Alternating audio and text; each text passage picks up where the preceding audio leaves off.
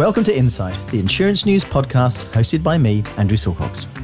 In this week's edition of Insight, we're all feeling a little bit Humpty Dumpty. It's not going to be a good summer, but hopefully we'll have a great fall. Yes, in a surprise to no one, the Bureau of Meteorology has finally declared that El Nino is here. With the Indian Ocean dipole also bringing possible high temperatures, our recommendation is listeners start to use two different styles of deodorants.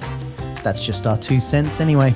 The latest Taylor Fry report is out. To be honest, I thought Fry was a reference to how we would be able to cook an egg on the pavement soon, but I doubt anyone would notice my mistake.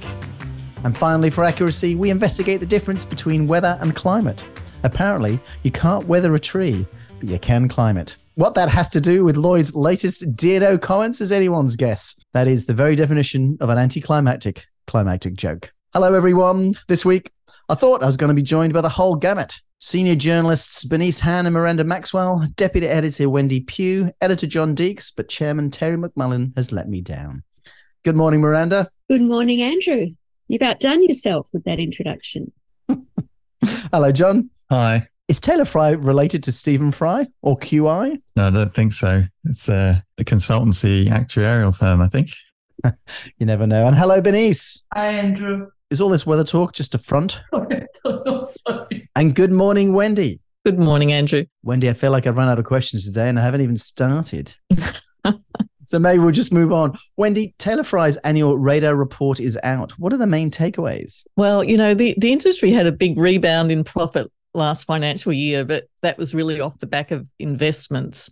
And the radar report, highlights the challenges that particularly remain in the household class, which again made a loss. And that's despite the premiums rising. I mean, the industry still recorded a combined ratio of 102%. And it points out, that the insurers are pointing to further premium rises being on the cards, and which will add to these affordability pressures. And it also points out that this comes as generally the industry is coming in for a lot of scrutiny. I mean, we've seen the ASIC action on pricing. We've got the parliamentary inquiry into the floods response, and also we have the start of the financial accountability regime.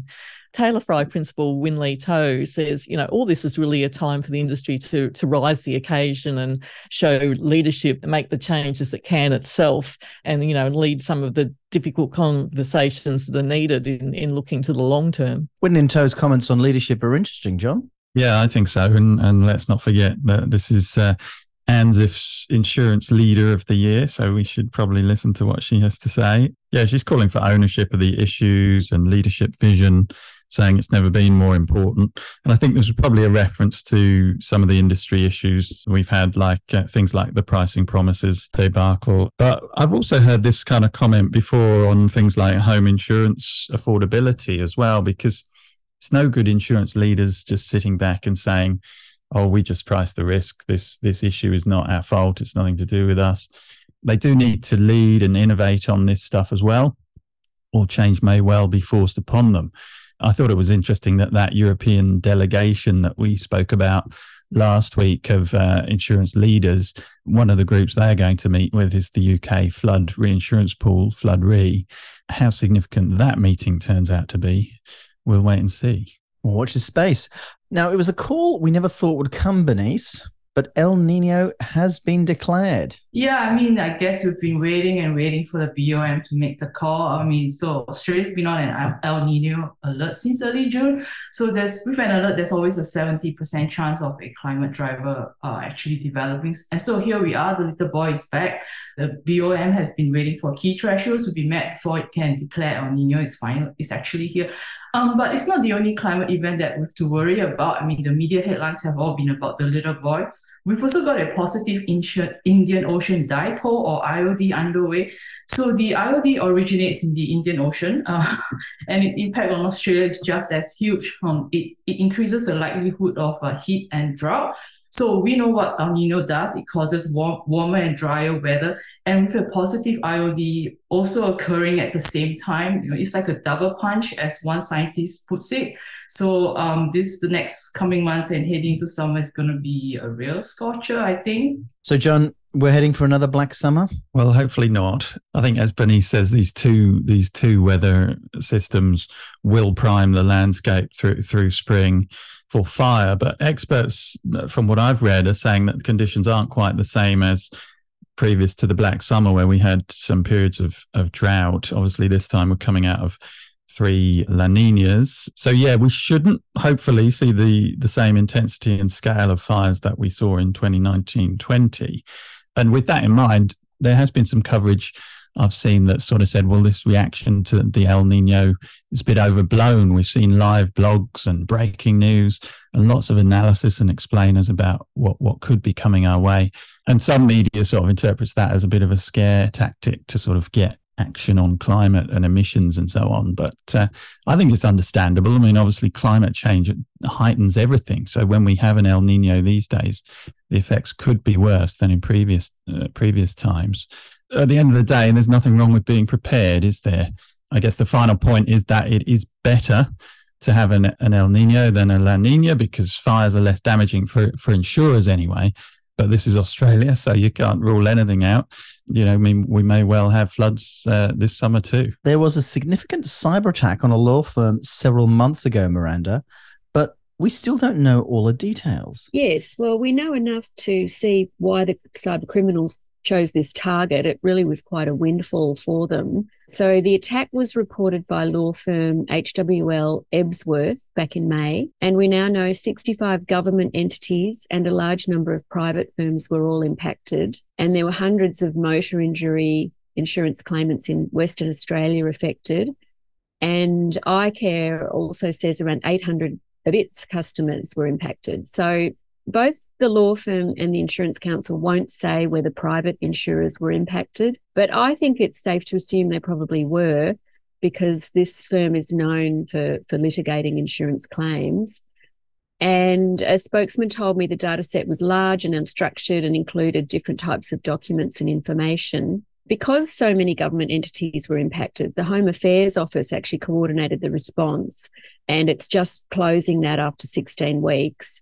And now the National Cybersecurity Coordinator is going to undertake a thorough review, which he says will influence how future attacks are dealt with.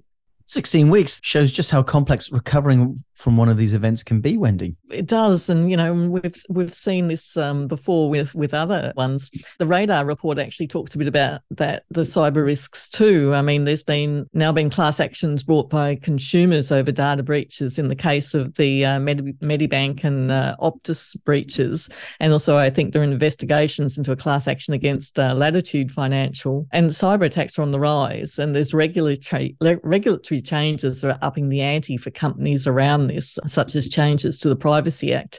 So it's going to be something even more on the top of mind at board level. And, you know, the Taylor Fry report points out that it has implications for professional indemnity and directors and officers cover. Well, we had the New South Wales budget last week, Miranda, as well. Insert loaded question here. Was the industry impressed?